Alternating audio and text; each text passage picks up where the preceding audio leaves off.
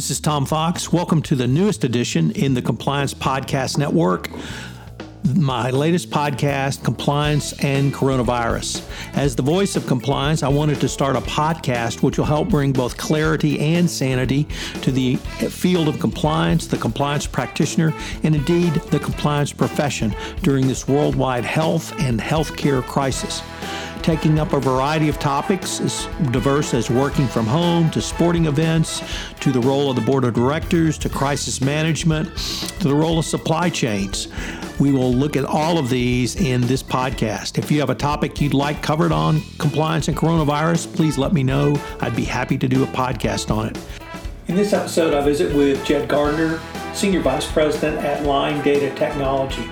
We talk about moving from disaster recovery to business continuity to business as usual in the age of coronavirus. It's a fascinating exploration of how you can move to be able to respond to literally any crisis which may engulf your company going forward. Hello, everyone. This is Tom Fox back again for another episode, and today I have with me Jed Gardner. Jed is the Senior Vice President at Line Data Technology. Jed, first of all, welcome, and thank you so much for taking the time to visit with me today. No problem, Tom. Thanks for having me again. Jed, as you know, this podcast has been going on basically since mid-March, and the issues that we were talking about in mid-March and April are very different than the issues we're talking about today as we record this the first week of August. So I was wondering, from your perspective and from your client base, what are the three top questions you're getting about COVID-19, the coronavirus health crisis, the economic dislocation, and of course, overlaid with the end of Privacy Shield? I guess, what are the biggest questions you're getting from your client base at this point in the coronavirus health crisis? Yeah, so, I mean, it's been a really interesting ride. I feel like the beginning of all of it was everyone pushing really hard to get the best solutions that they can. But now you see things setting in, you start to see some real issues and issues that you couldn't have foreseen. You know, like we were dealing with things like an additional laptop needing to be sent out remotely to someone's house, or things like that. Or does everyone have a spare power supply for their laptop because it just renders them useless if they don't have one? Those little things.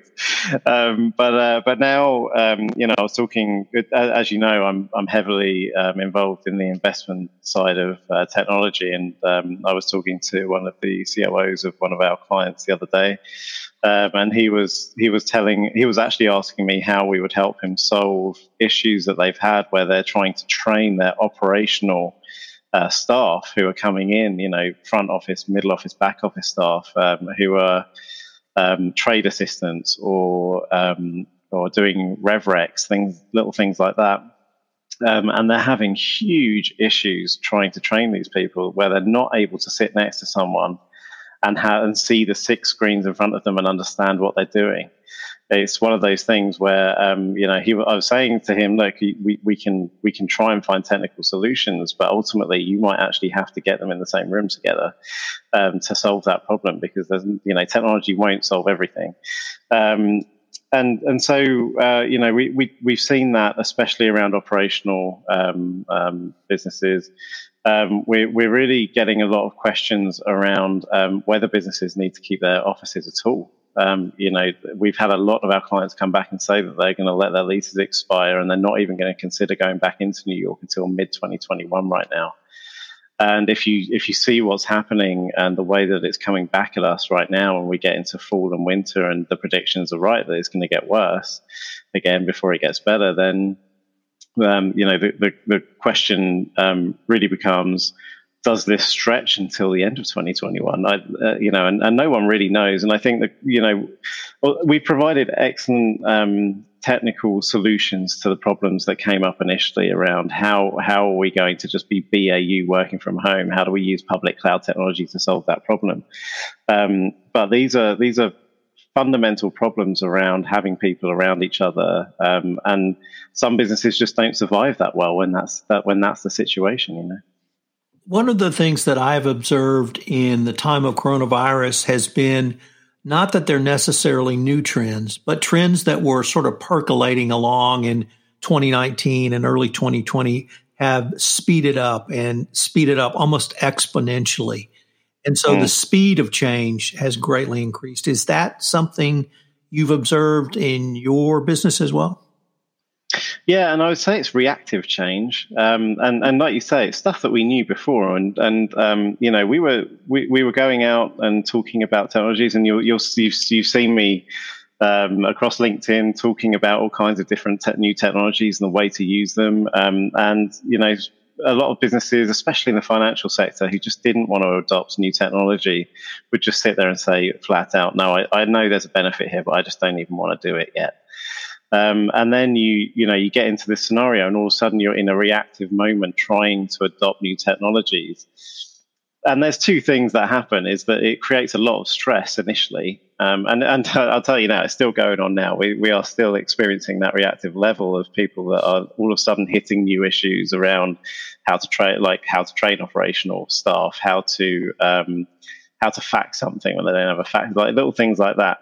And so you end up in talking to them about, well, okay, so now we've got to go with it, and you end up with this fear level of, now we've got change, and we didn't want change, and we have to adapt to it, and everything's different now. We're not even in our office anymore, and we're now going to have to adapt to this change, to a very seamless change that then shows them that actually moving forward with the technology advances that are kind of required to compete in that area now, especially in investment, isn't as scary as they first thought. So, if anything, what we're really seeing is there's a much more adventurous approach to the way that technology is being used to adapt to this kind of BCP concept and COVID concept, where they're thinking a lot more outside the box. And actually, I was talking to one of the COOs of one of the biggest investment groups in the world the other day, and he was telling me that they're really considering whether they just have a work from home policy for operational staff, and then they shift all of their investment operations down somewhere else that's cheaper. Now that they've had this moment and they were fearful of doing something like that, maybe that's the option, or even outsourcing that process. Well, could we perhaps take that thought in a little bit different direction? Because it strikes me that if a company either doesn't have a lease or can get out of their lease, that frees up money that may have been CapEx money, that may have been other monies that could go towards a technological solution or a technological investment. That's sort of point one. Are you seeing any of that? And point two is, in every crisis, there's opportunity. And the companies that can pivot more quickly to whatever this new normal is, either from a technological solution or other solution, strikes me as they are going to have a leg up on their competition. Are you seeing either of those two? Yeah, I would say that I wouldn't say the spending is going crazy right now. I definitely think that they're holding the cash back on leases that they've expired in kind of an emergency fund, waiting for something else to happen. I do believe that once we get into kind of March, April 2021, that money is going to start being spent. And I think that technology is where it's going to go to enhance, and because we did this webinar about BCP to BAU, just to try and give people a view on what our thoughts were on it. And with BCP coming in, really what we're advising is make the investment so that BCP isn't really a word anymore. You're just BAU the whole time, no matter where you are. And the most successful businesses that were able to use the dislocation in the markets to be able to make money were the businesses that had that level of flexibility, where they're already in that mindset where they hire people, the best people from anywhere in the world, to help them grow their businesses. And so for them, it wasn't really a massive stretch to go and start thinking about doing something like that. Could you define BCP and BAU? Yeah, sure. So business continuity plan is BCP. That's the plan that businesses have to deal with situations like this, like pandemics, floods, buildings falling down, those types of things. And BAU is business as usual. So taking your business continuity plan and in implementing it until you're operating as business as usual in your new format, whatever it is after your BCP event, is really what the BCP plan, as people will call it, but it's actually that's two plans, but the BCP will allow you to do. What we're really talking about is just abolishing business continuity plans and having technology that is just BAU all the time, that accounts for any situation. Doesn't matter what it is. Wow. So I'm in Houston. Yeah.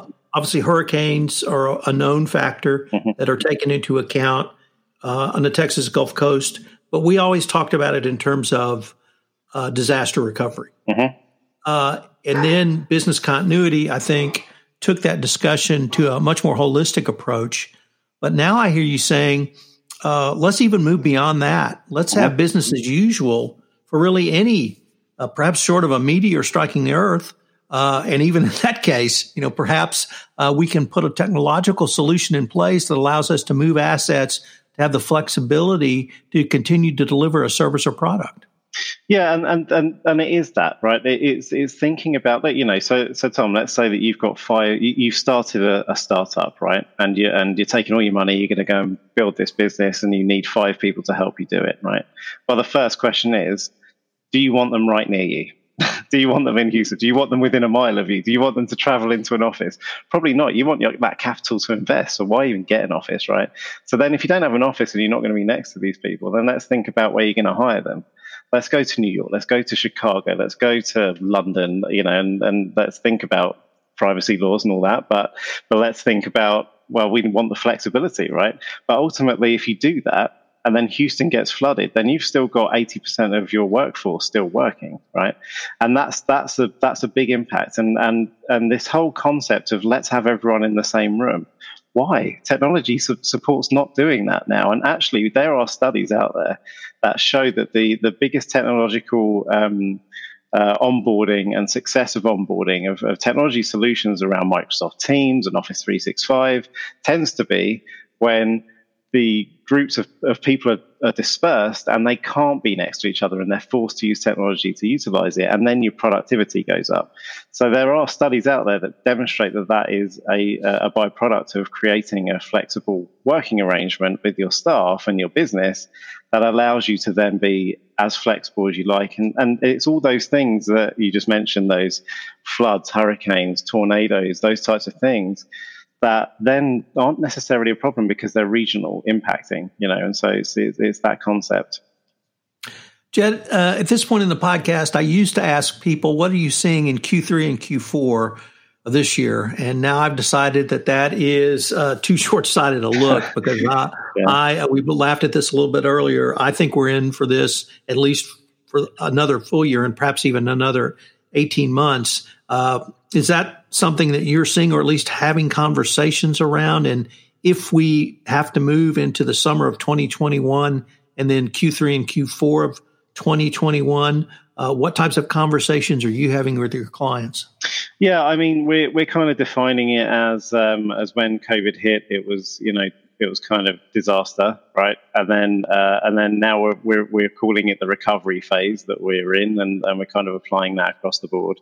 Where we get back to what we call business as usual is anyone's guess, and I would agree with you. I think that we're starting to see resurgences across the globe, and we don't have control over it. It's only my personal opinion that I think that once we have a vaccine, that's probably what the solution really is, and I don't think we can count on anything properly recovering until we have something successful like that. I think business is going to be done, and it is being done, and that's great. And I think we as business owners and business people, we're doing well to create the business that's happening right now. But I really think that, talking to my clients in particular, them giving their leases up until the mid-2021, and then they'll assess it at that point, tells you really where the market's feeling it's going right now. And that's not, I don't think that they're being over dramatic in saying that. I do believe that that's a reasonable expectation. But on that thought, Tom, I reckon the real estate market in the big cities is going to have a huge issue. That's one of the big byproducts that I'm hearing of all of the things that I'm hearing is that I think that's going to be huge. These huge buildings are going to be sitting there with floors vacant for years to come, I think. Jed, unfortunately, we are near the end of our time for this podcast, but I was wondering if anyone wanted any more information on Line Data Technology Services, or really maybe to even follow up with you about anything we've talked about in this podcast. Where could they go, or how could they find you? Yeah, sure. I'm on LinkedIn under Jed Gardner. Just look for the Line Data logo, and I'm on there. My cell phone number is 203-892-2515. Also, we have the Line Data website, www.linedata.com. If you look under services there, you'll find technology services. Well, Jed, as we move forward in the era of COVID-19 and coronavirus to our next phase, I hope that I might perhaps be able to call upon you again to see where you and Line Data Technology and your clients are, and perhaps look into the future again. Absolutely. Sounds great, Tom. Hello, everyone. This is Tom Fox again. I'd like to thank you for listening to this episode of Compliance and Coronavirus.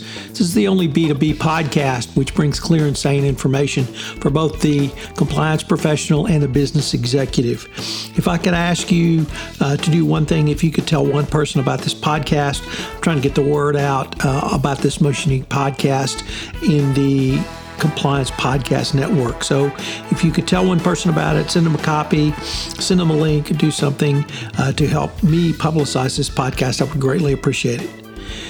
Compliance and Coronavirus is a production of the Compliance Podcast Network, and it appears Tuesday, Wednesday, and Thursday of each week. Thanks again for listening, and I hope you'll join me again for another episode. This podcast is a part of the C-Suite Radio Network. For more top business podcasts, visit c-suiteradio.com.